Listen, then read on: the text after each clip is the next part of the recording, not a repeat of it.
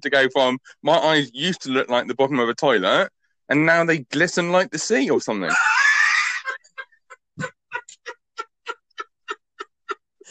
Glisten like the sea.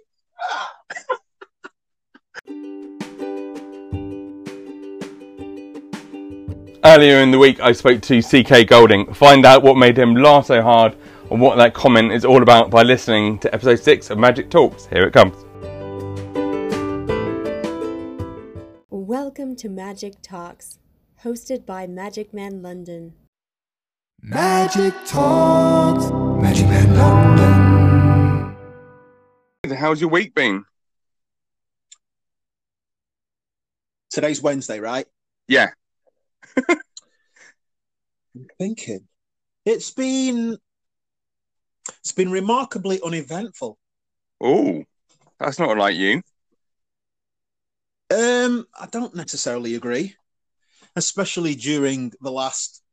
No, I don't agree with that necessarily. I think, especially in the last 3 months, I think that's characterized everybody's day. Yeah. So what's quite interesting is I've written all these questions down for you, and I went it's not a question, it's something I wrote down. It's like, you tell it like it is.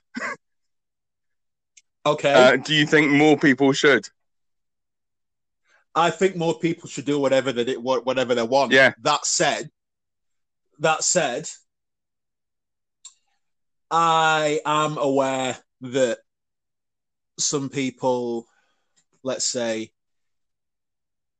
temper stroke censor what they say, which again, if that's what they want to do, that's what they want to do. But I don't know. I think what I'm saying, I think about 2 years ago, Dave, I looked around me and fellow creators, whether it's artists, singer-songwriters, whatever. Yeah. I looked around me and I just noticed like a deafening sameness. Like, everybody uses the same words. Everybody says the same thing. Everybody's like remarkably innocuous, harmless. Yeah. And it was just a bizarre realization. Yeah, I agree with that. It's like you look at some people and it's just like, you're just copying everyone else. I'm with you. I say it like it is, but I have a slight safety filter before that comes out, just to like double check it.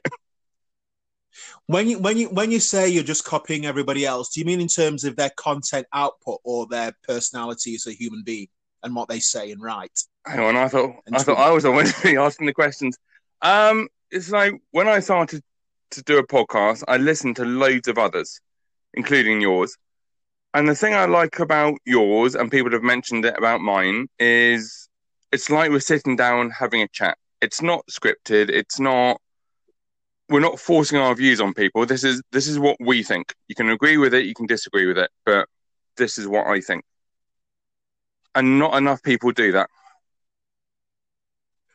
Why? What is the opposite to that? What are other people doing, in your opinion? If you look, in terms of like podcasts? Correct. They're scripting them, and I think it sounds awful. It's kind of... Oh, right, okay. Yeah, so a while ago, I was tempted to record all the magic stories that I'm going to tell on my podcast. And I thought, if I record one a week, I know I can put my full emphasis on that story, rather than sitting down, recording 15 stories and going, I can just add those whenever I want. I think you lose that almost interaction with it. It becomes a necessity rather than something you actually enjoy doing.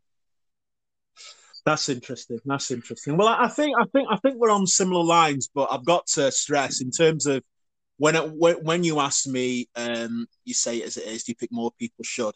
It's interesting. I'm talking more about.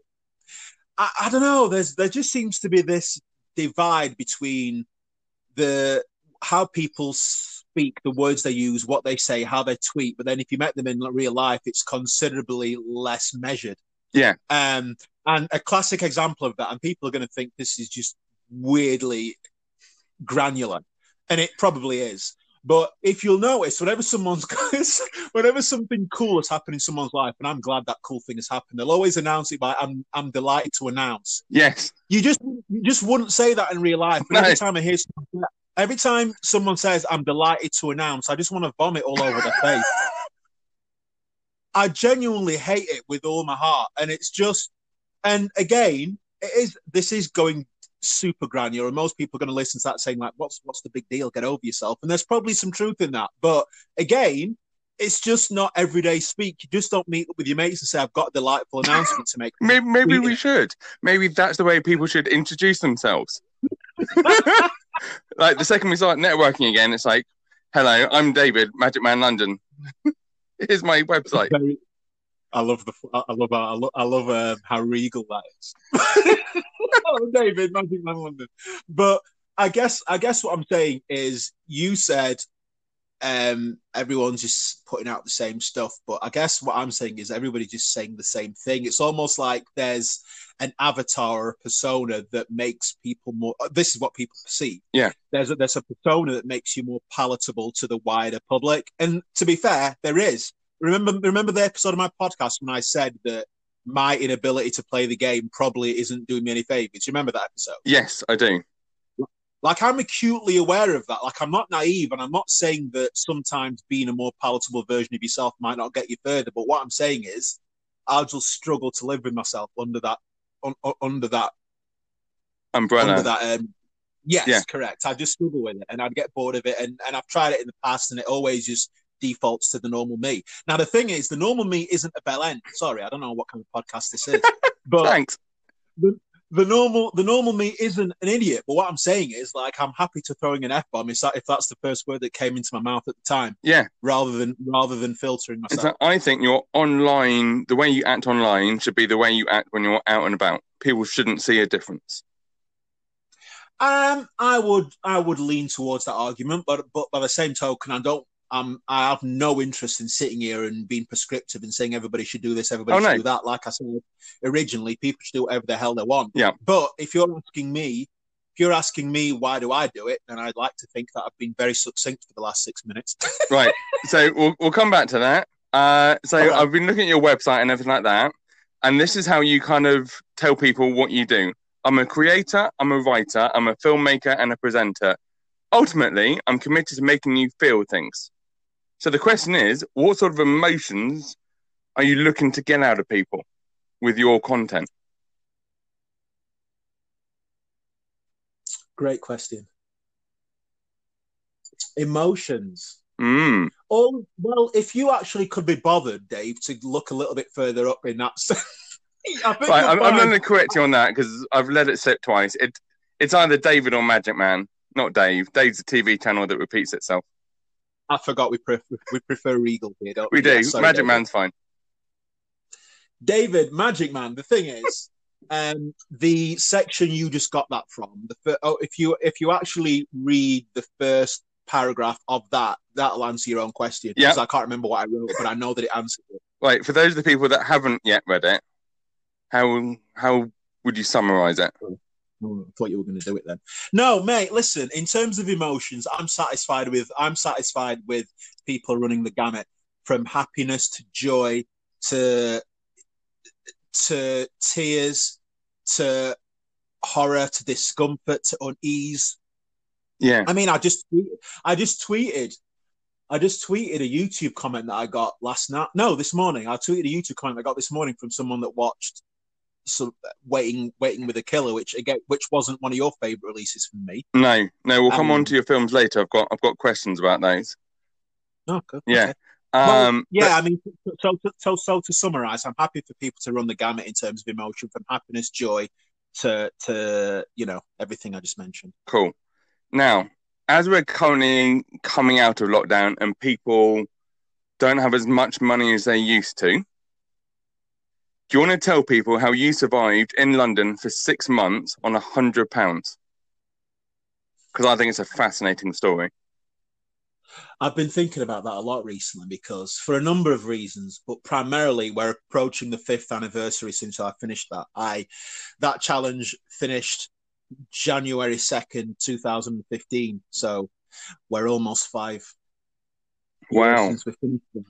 And that, I'm not sure I'll ever do anything that was as trying and remarkable and enriching and for me. So in 2015, I was feeling very claustrophobic because I've grown up in Sheffield all my life, and I wanted to go out on a big adventure. It actually began by me being fascinated by founders of like the big four. So if you consider Apple, Facebook, Amazon, and Google, Yeah. at least two of those, if not three, at least two of those have like a remarkable founder story. So Zuckerberg, for example, his founder story was he was the college geek dicking about in his dorm. He created this app where he could rate the attractiveness of his fellow students, right? Yes. And then you've got Bezos of Amazon, who, you know, he just started off selling a lot of stuff in just like a one little room warehouse, or it might have even been his bedroom. It was a bedroom at home. You had it, and the rest of it was in the garage downstairs. Correct. I mean, these are the stories we're fed, but let's just assume they're accurate, at least close to accurate. But I've always, because you know, like what I do day to day is PR. So I've always been fascinated by stories and how people kind of develop their own little story. And I just always loved like these ridiculous bonkers stories. And I just thought there's no reason that anybody can't have their own remarkable story. So couple that with the fact I was a little bit bored at the time, and I was a photographer. So I was doing a lot of shoots for singer-songwriters. And I thought, well, I don't know, what if I went to London with just a camera and just did a load of free shoots? I mean, sorry, the first idea was rubbish, but then I refined it to what it became. And I decided I'm going to go down to London with £100, a bag of clothes and a camera, and I'm going to seek 100 emerging singer-songwriters and I will photograph them. But the hook was they paid me whatever they wanted for the shoot. Yeah. So I had to survive in London with my opening seed money of £100 and the voluntary contributions of everybody I photographed. And I was living off those voluntary contributions. So that was paying for everything, including my accommodation, my transport, my food, my water, everything. And that, you know, when I kind of developed that idea after a few weeks of refining it, because like I said, the first idea was garbage. I wasn't even going to charge people at first, so I don't really know how I thought that was going to work. But let's go to London with £100, live on it for 6 months, and I won't charge people. You wouldn't last a day. Exactly. Exactly, but that's how all my ideas manifest. Very rarely does an idea come to me fully formed. 61 Hugs did, to be fair, but that was very rare. Yeah, mostly an idea will come to me in a very raw form, and I've got to chisel away and polish and refine it. So when I decided, well, actually, that's not going to last very long. What about if I give people the option to pay me whatever they want? That made more sense, and it had an element of jeopardy in it, which I like in a concept because, you know, it makes it more interesting. So. I thought, well, who doesn't want a free photo shoot? You know, I'll be done in a couple of weeks. So I thought I'll just go and have a bit of fun in London for 2 weeks, but I didn't anticipate being there for 6 months. Oh, so your initial plan was just like a 2 week stint? Well, my initial plan was I had to get from 0 musicians to 100, but I just thought, well, I'll just double up and do loads of shoots in one day. Everybody wants a shoot where they can technically pay 3 pence for it. Yeah. So I didn't think I'd struggle to find takers. But what I'm saying is it took me forever to find takers because I didn't know anybody in London. So I just had to just randomly tweet people and just search singers in London and just try and get a bit of press momentum. So, you know, try and cheat the system. There's this crazy guy from Sheffield in London. Does anybody want a free shoot? Yeah, because it sounds, if someone came up to you and went, look, I'm offering free photos, you go, yeah, there's going to be a catch somewhere. You broke up then, mate. You'd go what? Especially in London, if someone came up and said, look, I'm offering to take free photos for you, you'd go, there's an ulterior motive here. It's going to cost me something at some point. It depends. I mean, the beauty of the challenge is that I did it, you know, I did it when everybody was very comfortable with social media. Everybody was comfortable with Twitter. So even if you just saw a news report about some nutter from the north in London doing the thing, all you had to do was Google my name and realize, well, he's legit because he does photos. That's what he does. So I probably took that element out of it. Without social media, it would have been a bit, who's this guy? But I'm assuming I know. Like most people that email me saying this challenge is awesome, I'd love a photo shoot. Most of them did say that I've looked into you and I just love everything you do. It's great. And so I guess what I'm saying is it took out that cynicism because we can now. Everybody Googles everybody. I mean, apparently people Google their dates nowadays. Really? Yeah, apparently. I mean, I wouldn't know because I don't do online dating or any of that bollocks. No. But people apparently Google the person they're going to go out on a date with. Is that news to you? Yeah. Wow. So you're almost doing like a background check on somebody before you're making Exactly. an assumption up about them based on what's on social media, which isn't always a actual representative of what they're like. Correct. I mean, I can't remember the last time. I'm trying to think. I've been. You see, lockdown has given me an opportunity to do a lot of reflecting. Yeah. And I think it's time for CK to get back in the dating game. I mean, I feel like I'm begrudging people of me by not. If anyone out there is looking for a creator, a writer, a filmmaker, or a presenter, and an all-round glorious human, yes, I think give them a buzz. I think what I'm saying is I don't know that I've ever Googled anyone, but that's probably because I can't remember the last time I had the pleasure of a date. It's odd. So I don't know if, like, for argument's sake, if I had one on Friday, would I Google her? Not convinced. Now, are they Googling or are they Facebooking? Well, do you draw a distinction between either? Yeah. Why? Because Google will be kind of, I don't know, I'd go to Facebook. But I remember you did a challenge ages ago because we were talking about online dating and it's like, it's not for me. I'd rather go out and actually meet people. And it was after you did that little documentary saying, you said to somebody, I'll never do online dating. And they went, you can't knock it until you've tried it. Oh, were you talking about that video on YouTube and I actually went on a date and vlogged my experience? Which I still can't decide whether I was a horrible human being for vlogging. Anyway, carry on. And it's just like, I think online dating is great for people who find it hard to talk to other people. Like when you're out and about, like talking to people, it's a big thing if you're not used to it. I'll talk to anyone. I think so will you. I think it's got its place, but I'd rather meet somebody rather than swiping left or right on a photo that tells you nothing about them. That's a really interesting observation you've made there. And I don't necessarily, I don't know if it's necessarily that people are inept at talking to people. I think it's more a case of online dating is just commensurate with how we do everything nowadays. Like, it's on your phone, it's digital, it's online, it's an app. So even if you take online dating out of that, right, everything, like, how much of our time is spent on our phone nowadays, engaging on our phone, talking on our phone. So online dating is probably just a natural extension of that rather than necessarily a means of circumventing the fact you're socially crap. It's still there. Yeah. I'm just processing that comment. So I guess what I'm saying is, and this is me playing devil's advocate, you'll remember I mentioned recently that I'm trying to look at things from other people's perspective a lot more. You know, in the old days, I just write them off. But I suppose online dating is just compatible with how we function as humans nowadays. Everything's online, everything's on our phone, as I said. But my issue with it is just purely I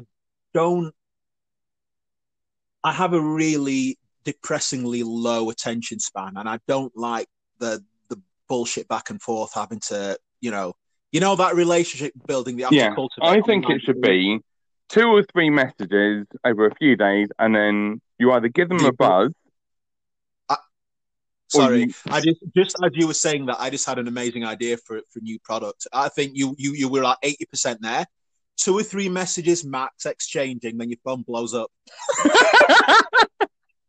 So if you've not arranged a date after 3 exchanges, tough. Not only have you lost out on that date, you need to go and buy a new phone, mate, because it's that's exquisite. There we go.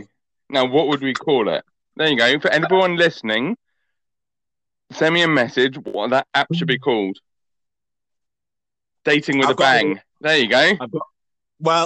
Dating with a bang. I was actually going to say blow before the blow. That's gross.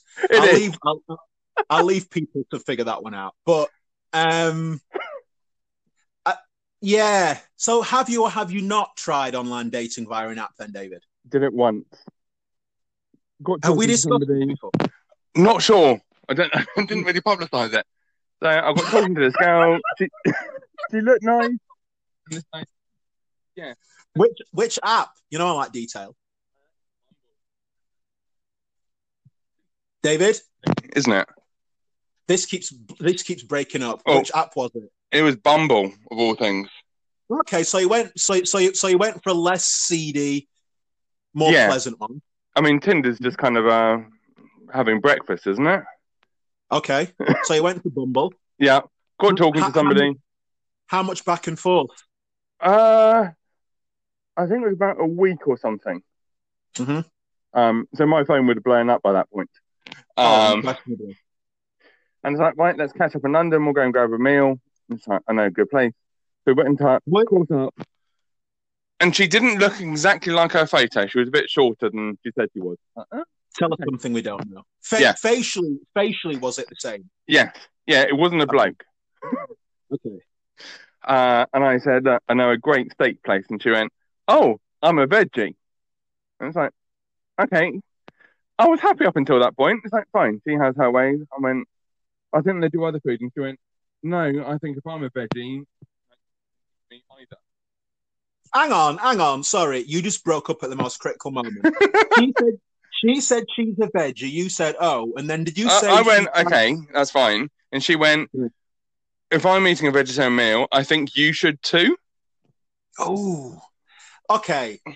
To which my reply was, have a good day. Thank God for that. Correct. I'm not wasting my time. I'd have been straight onto the Jubilee line. Yeah, it was like, I'm out of here. So you actually did just pivot on your heels and leave? Yeah. I went, nice to meet you. Take care. I'm done. What? Because you were so horrified by the fact she was trying to impose herself on you? Yeah, I don't mind vegetarians, but it's like, that's your view. If I want to have a steak and chip, I'm having a steak and chip. I don't know that I've ever been more proud of you than now. Because what troubles me is that, I mean, to be honest with you, I don't know that I would have left because I'd have found her gall and audacity so remarkable. I'd have just been fascinated and I'd just probably stayed around to take the piss. But at worst, I can suspect some guys have been, oh yeah, okay then. Where's the watercress? Yeah, or kind of these, what are they called? Like corn burgers. It's like, no. You either have a beef burger or you don't have a burger at all. Sorry. But here's my question for you, and I'm going to go, and I want you to answer this honestly, David. Okay.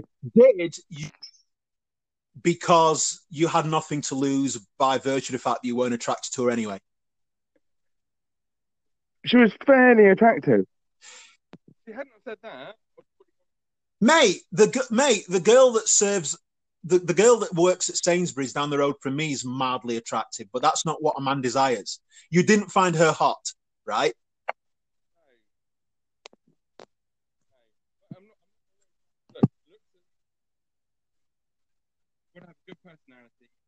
Dude, cuts out all the most critical moments. Right, how's that? Was that better? I found the problem.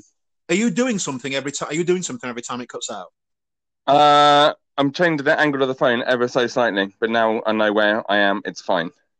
Oh, God for that. Right. So back to my original question. Did you find her hot? You didn't, right? She looked hot on the pictures. When you met her, the hotness wasn't as good. It's like, I can probably do better. So my point, thus, is, did that make the decision to leave easier?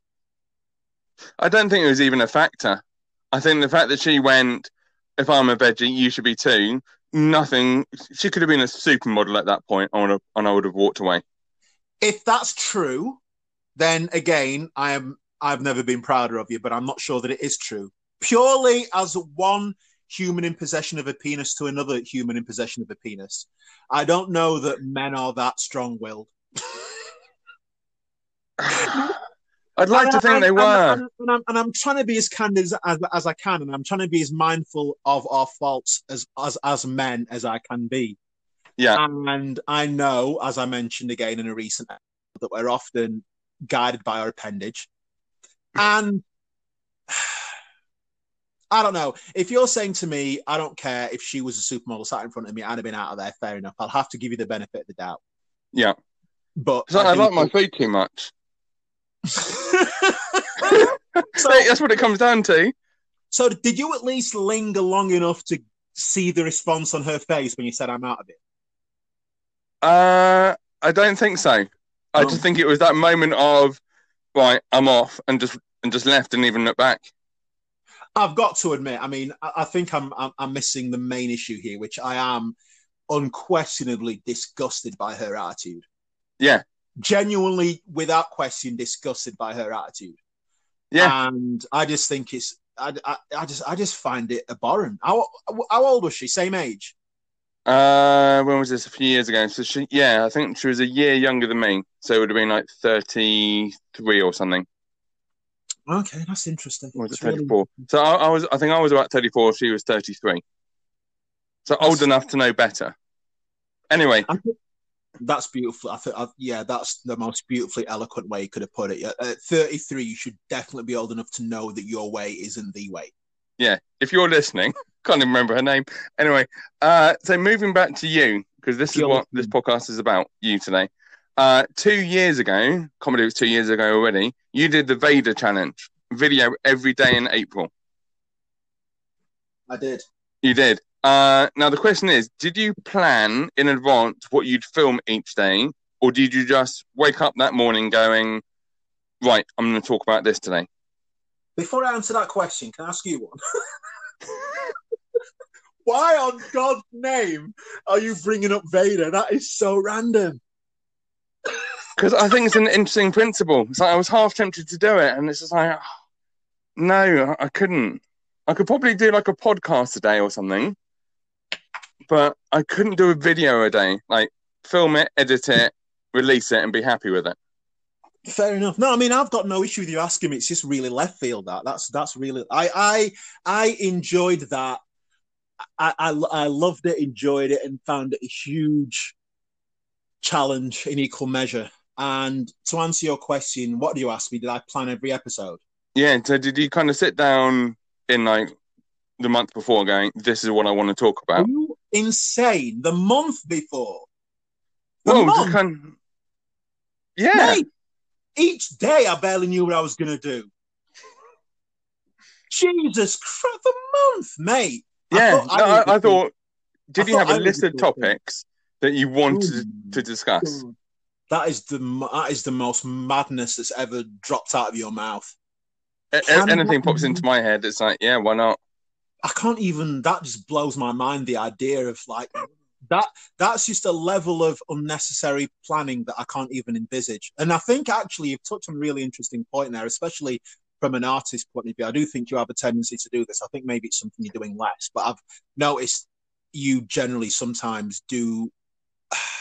You're like meticulous and wanting to make sure everything's planned out before you go ahead. And that used to be me actually, but I started to find it very limiting and a little bit restrictive. And it's like, actually, sometimes if you just have an idea and you just run with it immediately, there's a lot to be gained. Certainly that's how the bench came about, but we're not talking about the bench. We're coming on to the bench in a bit. Okay, but back to your original question. Video every day in April, May? No, absolutely not. At best, when I was in the throes of doing that, sometimes, say, for example, I release an episode on a Monday, I'd start thinking, okay, what am I going to do tomorrow? Maybe. But mostly on the day, because if you remember, I had my little relationship with the voiceover guy as well. So we had a bit of banter going back and forth. Do you remember Mark voiceover? I do. Yeah. So I, for example, would have to send Mark a script, if you like. So I'd have to write what he's going to say. Then we'd have that little interaction between us. I love Mark's involvement in that. But anyway, to answer your question, no, mate. Mostly it was just on the day, and I was struggling with what to talk about or what to do, and just did it. Okay, cool. I enjoyed it. Well, thank you, mate, and so did I, and remarkably, so did a lot of other humans as well. Yeah. But I wouldn't. I mean, some people have asked me, would I do it again, and I can't really envisage it, to be honest, unless. The only circumstance under which I would do something like Vader again is if I had like a human doing the editing. So I'd just sit down, do what I had to do every day, and then someone else would put the actual episode together. Yeah. because that Right. was like literally 30 days of just a colossus undertaking. Yeah, and some days you just didn't know what to do, and I thought that was really nice. You just went. I think there was 1 or 2 days where you kind of went. You just talked about something, going, I don't really know what to talk about, and I enjoyed those ones. This is really taking me back now, mate, because this was 2018. Or was it 2017? 2018? It was years ago. I can't remember what year. I think it was Yeah. 2018. But now I remember it. I do remember you were like a huge cheerleader. Like you always showed up with comments, and you were super supportive. And I'm always grateful to people who. Oh, sorry. I was just gonna go off on a massive tangent, but I'm Right, I'm going to stop you on that tangent then. Yeah. So I remember you've got like a PR company and who you give talk to. Yeah, told you I'm changing the subject. Once you start going off, this is suddenly a 2-hour podcast. I love the fact you reined me in. Well done. Someone has like, no one's getting away from me. So you were giving a talk to a group of people a while ago, and you asked them to write something in their notebook. And then you did the cardinal sin of asking them to rip that page out the notebook. Mm. And you called me and went, is this a thing? And I went, yes, massively. You don't rip pages out. The question is, do you feel any differently towards notebooks now? Absolutely not. Absolutely not. I am now more mindful of the fact that it is a thing, and they are a group of people out there who consider their notebook sacrilege. I get that. I didn't know that before. I get it. I don't know that I think differently of it. Again, I think each their own. Now I'm sensitive to it. I won't be shocked the next time. Next time someone takes exception to me asking them to rip a page out. Right, I'm never giving you a notebook. I can't remember because you 100% understood that guy's horror, didn't you? It's like, if it's an A4 pad of paper, fine, rip the page out. But a notebook is like, no. What's the difference? Oh my God. It's like writing it on a post-it note or having like a really nice journal you write in. Post-it note you can throw in the bin. Right. Whereas when you write in kind of a diary or a booklet or like a journal that's a notebook even that looks nice, just ripping a page out, it's almost like creating a Horcrux like Harry Potter. It should rip away a bit of your soul every time you rip a page out of a notebook. But here's the thing, right, Dave? Because David, I wonder, the thing is, I know that you're into journaling. And for me, journaling and a journal and a notebook are two separate and very distinct things. So I can understand why you wouldn't want to rip out a page out of your journal, for example. Yeah. But if you just got like some shitty book that you just write stuff in when you need to write stuff in, would you even do you have that? Like just a book that's just the stuff that has. I've got an A4 pad of paper that I write little things on, which I can rip out. But right, okay, but that's what I'm saying though. That's exactly what. So you will rip pages out of that book that's just for nonsense. No, not a book. It's an A4 kind of, those big pads of A4. Yeah. Yeah, I'll rip a page out of that, no problem. But a nice notebook, no, I won't rip a page out of that. But what if someone was in my PA? What if someone was in my PR talk with an A4 refill pad? Is it okay to rip stuff out of that? Yeah. But that's what I thought. So I didn't at the time draw a distinction between an A4 refill pad and a notebook. I just saw a dude writing shit. Oh, okay. Well, that's your big mistake. Correct. Yeah. Yeah, fine. If you can live with yourself, then do it. Yeah. So, moving on, before we get on to like your films and everything, someone asked me this a while ago, and I had an answer for it.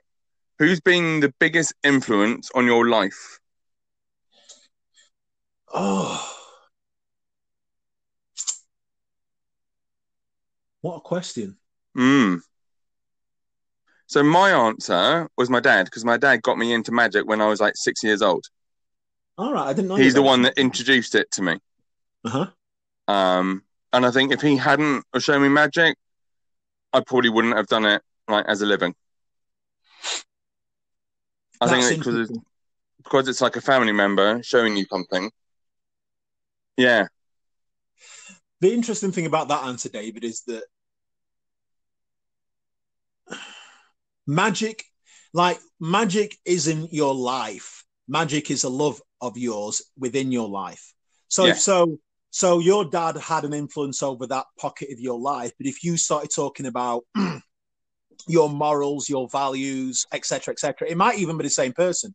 But what I'm saying is, there's different pockets of your life. So, you know, in terms of my morals and values, that is influenced by one person. In terms of my love of creativity, that's influenced by another person. And I'm sorry to dissect a question which seemingly on the surface is very simple. I'm just overcomplicated. But it's not a simple question. Well, I don't. It's not think designed as a simple question. I don't think it's a simple question either, which is why an answer hasn't been forthcoming. Yeah, I realised. Do you want to come back to that one? Happily. Right, we'll come back to that one. Now, where was it? There was a quote I found, and I can't remember where I found it. And it's create chance because chance creates. You put it on something the other day. What was the last thing you took a chance on and created something that you're happy with? What's that quote? Because I do not remember saying that. Right, I will try and find it and I'll put it on my social media. It's not vital where it is, but just remind me what the quote was. Create chance because chance creates. I'm convinced I've never said that. It sounds way too profound for me. It could have been on your Instagram. I went all the way back to like the beginning of your Instagram.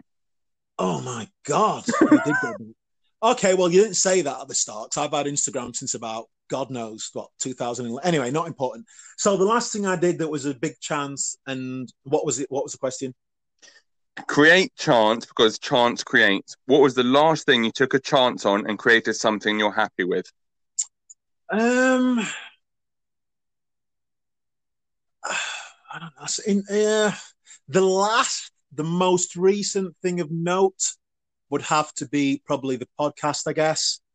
And It's really interesting that, because what I've noticed, and I don't know, because my podcast kind of flies in the face of popular convention, as in, if you read most rules of having a podcast, many of them will say, have a co-host, don't just be you whittling on every week. Have a theme that people buy into and talk about that one thing every week. So I'm not deliberately, but I've just almost fallen in the face of every convention. But recently, it's just the nature of the beast, isn't it? If you do enough of the same thing, people discover it. But like this week has been odd because just a lot of people have discovered it this week, and they kind of say exactly what you said to me when you discovered it. Like, I listened to one episode and I just binged 6 in a day. Yeah. So I've had that this weekend, and it's just been really nice because, you know, everything takes time to grow momentum, and it's still like obscenely small. Like, if you threw a rock into the street, if you heard of CK Golding's podcast, it's like, what is a CK Golding? I get that. What is a CK Golding? I get that, but I'm not bothered about mass numbers. Just one new person saying nice things is great. So I guess that's the most recent thing. So the best feedback I've had from somebody who works in events about mine is we've got all these amazing stories, but people in events never really tell them. Okay. And it's like, why? We've got amazing stories. As a magician, I've got even more. It's like, she likes just the honesty of it. Rather than kind of, and it's like, cool, that's what I need. Like one person going, love it. And a few people are going, you can sit down, listen to it, and it feels natural. It doesn't it's not like you're trying to promote something. Well, that's nice, because I know that, I mean, you know, the only barometer I use when I'm filtering comments, or should I say going through them, are the things that they're pinpointing, the things that I really appreciate when I'm listening to my favorite podcasts. So you, for example, I know that you hate podcasts that sound scripted. So when someone's saying to you that they really like the fact it sounds conversational, that must really mean a lot to you. Yeah. Oh, I love it. It's just like I was buzzing the whole day. The second she told me, it's like, thanks. Correct. Yeah, agreed. It means you're doing it right. Or at least you're doing it right by your own measurement.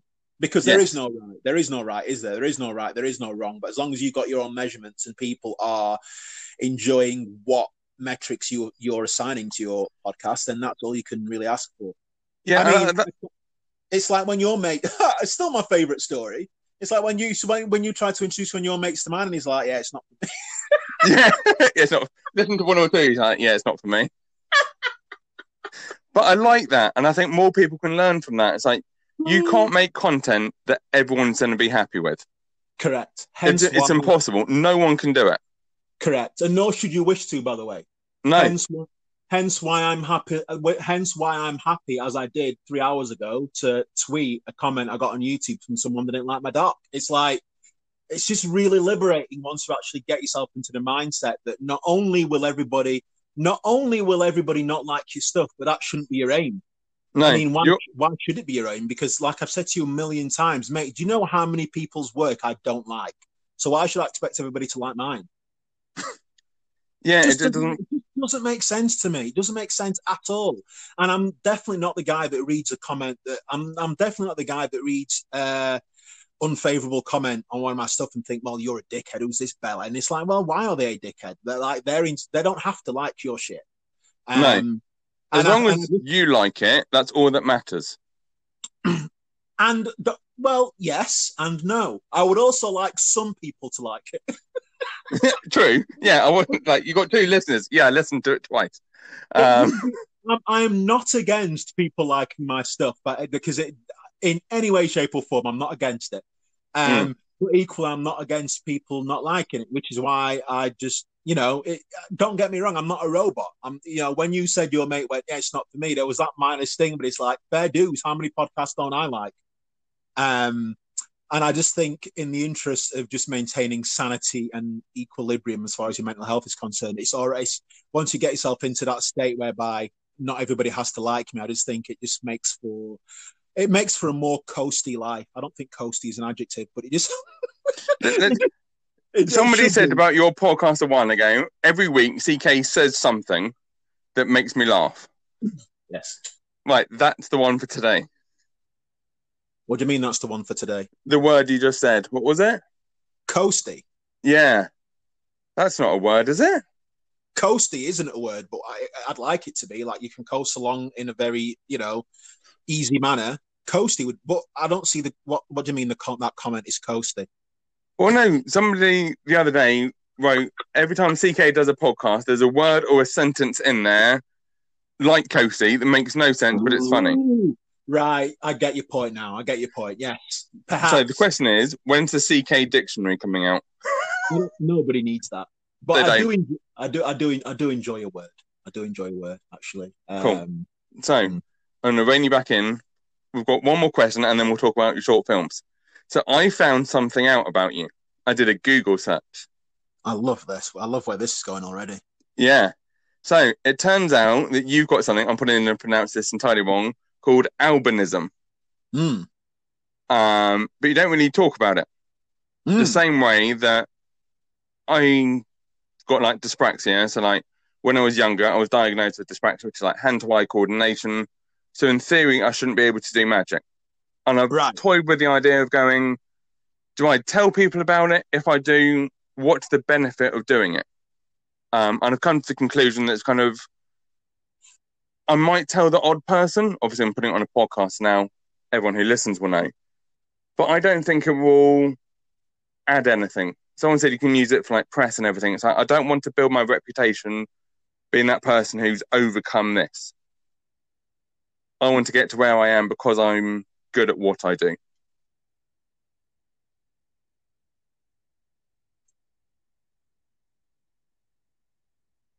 I'm waiting for the question. Oh, so was I. So the question is, first of all, do you want to tell people what it is? And secondly, why you don't think telling people is important? Because there's going to be people out there who have got it who might think, is that only me? Yeah, so albinism is a pigment deficiency that gives me like white skin, if you like, and shit eyesight. There's different degrees on it. So I technically should have like really pink eyes, which is a common trait with people with albinism, but I don't have it. Okay. I have like shitty grey eyes that look like the bottom of a toilet. Although weirdly, they've gone. I think I tweeted about this some time ago. I've skipped through life with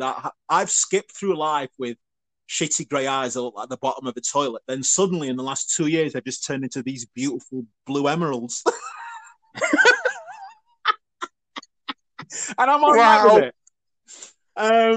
It's just, I So you should tell people that. Pardon? You should tell people that. Tell people what? That I've got beautiful blue emeralds. Why not? Well, It'll put a smile on someone's face. It's quite funny to go from my eyes used to look like the bottom of a toilet, and now they glisten like the sea or something.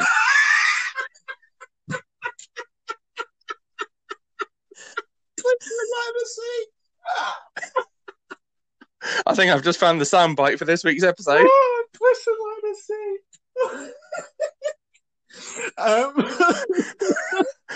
That is, I'm tempted to download Bumble just to use that as my opening gambit. I'm CK from Sheffield. My eyes. I used to have eyes like toilet, the bottom of a toilet, and now they sparkle like the sea. Glisten, mate. Glisten is infinitely superior to sparkle.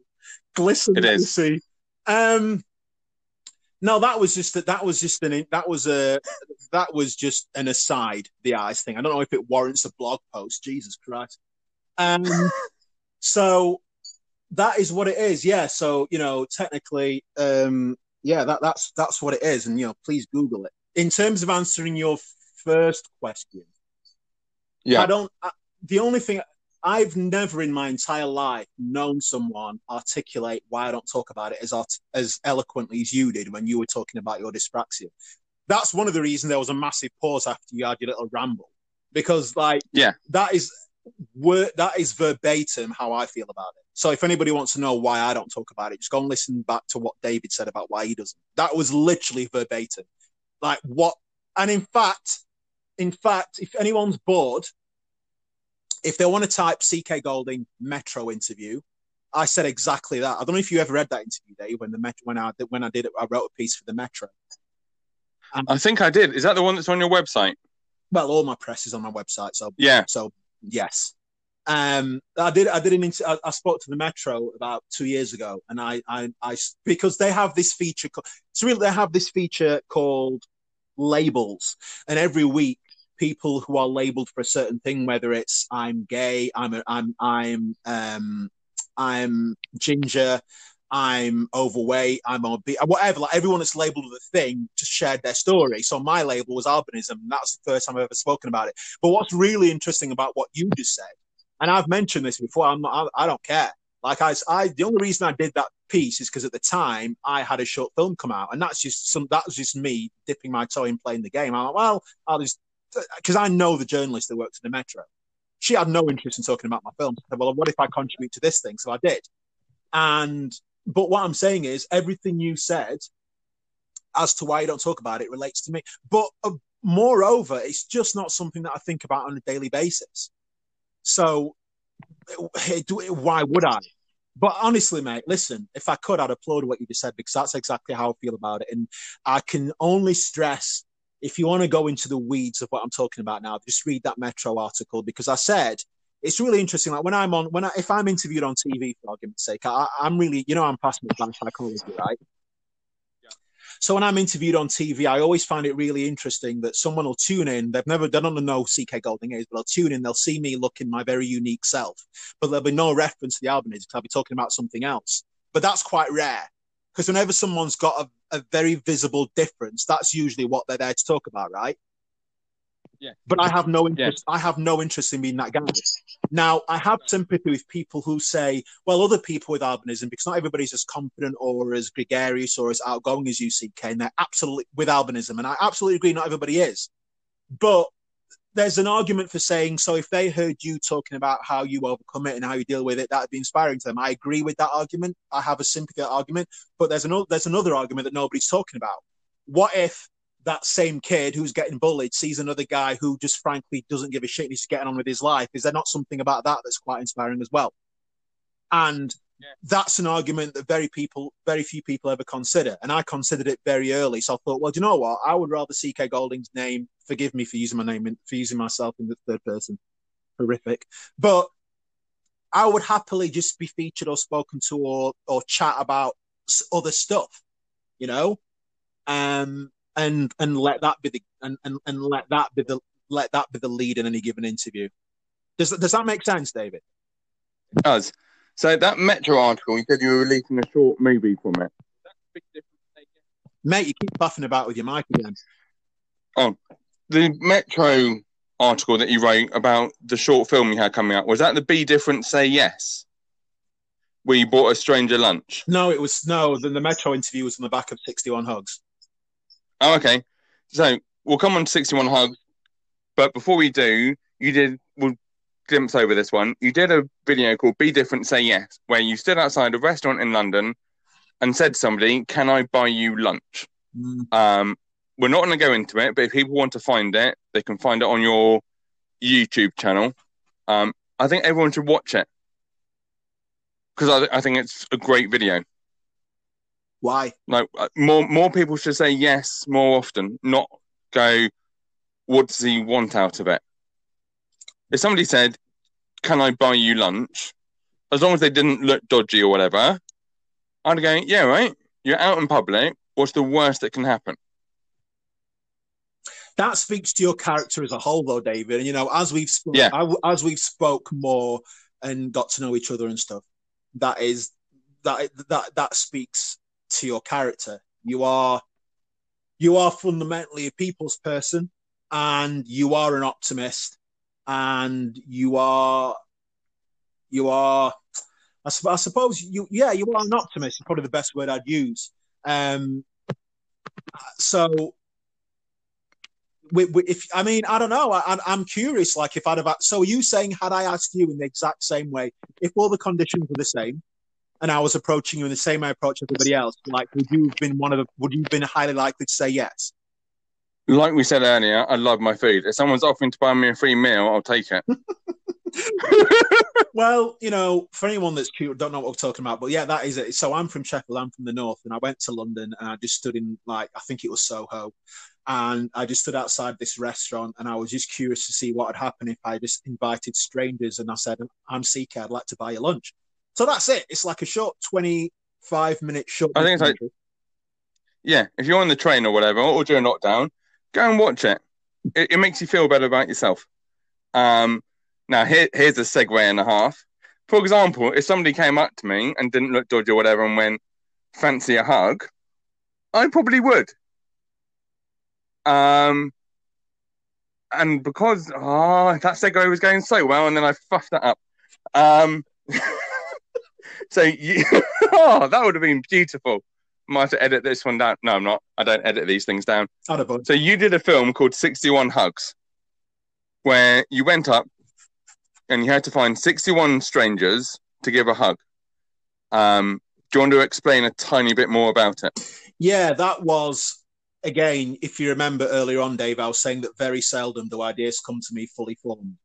61 Hugs was one of those emeralds that just dropped out of the sky. I forgive the segue, but it is relevant. Okay. Oasis, the band? Yes. I've never been into their music. Like, I was about 14 or 15 when they first came out, and I've never been into their music. But I remember being 14 and 15, loving watching Liam Gallagher and Noel Gallagher interviews. I just find them really interesting, funny, insightful. And I'll never forget when, most recently, Noel Gallagher was saying, like, his biggest hits, sometimes you'll agonize over a song and sometimes it'll just drop out of the sky in your lap. And I love that. I love that little anecdote, stroke metaphor, because I relate to it. And that's how 61 Hugs happened. It just came to me late at night. I was just minding my own business and ideas flopped into my lap. And then I went out and did it, and to this day, it's the most embraced, arguably the most successful thing I've ever done in terms of how it's connected with people and how it went set viral and how people just really feel fondness for it. And it took me to America to the premiere, which I'm eternally grateful for. But that was just a random idea that plopped into my lap, and it was basically, it's like the heavens opened and said, "Right, this is what you're going to do tomorrow, CK. You're going to leave your house. You're going to ask the first 61. Well, you're going to ask the first 61 people you meet if they'd be open to a hug, and you're going to film the whole adventure from start to finish." That didn't require any refining. The only thing it required was for me to grow a pair of bollocks and do it, because I was terrified, absolutely terrified. Scares us. Pardon? I think we need to do stuff occasionally that scares us, rather than just kind of taking each day and not doing anything special with it. Unquestionably. And I still have a lot of I still have a lot of work to do as far as that's concerned. And I say to people all the time, the whole idea of 61 Hugs was like, the idea came to me and it seemed perfect. It seemed exquisite. And I knew there was potential for it to be special, but I still had to overcome the self-talk that was telling me that's a horrendous idea. You can't go and ask strangers. They'll either ignore you, punch you, or spit on you. But either way, you'll not enjoy it. So I think that sentence is the perfect place to end it, to be honest. You rein me in, David. I am. It's been 54 minutes. That a podcast is normally half an hour max.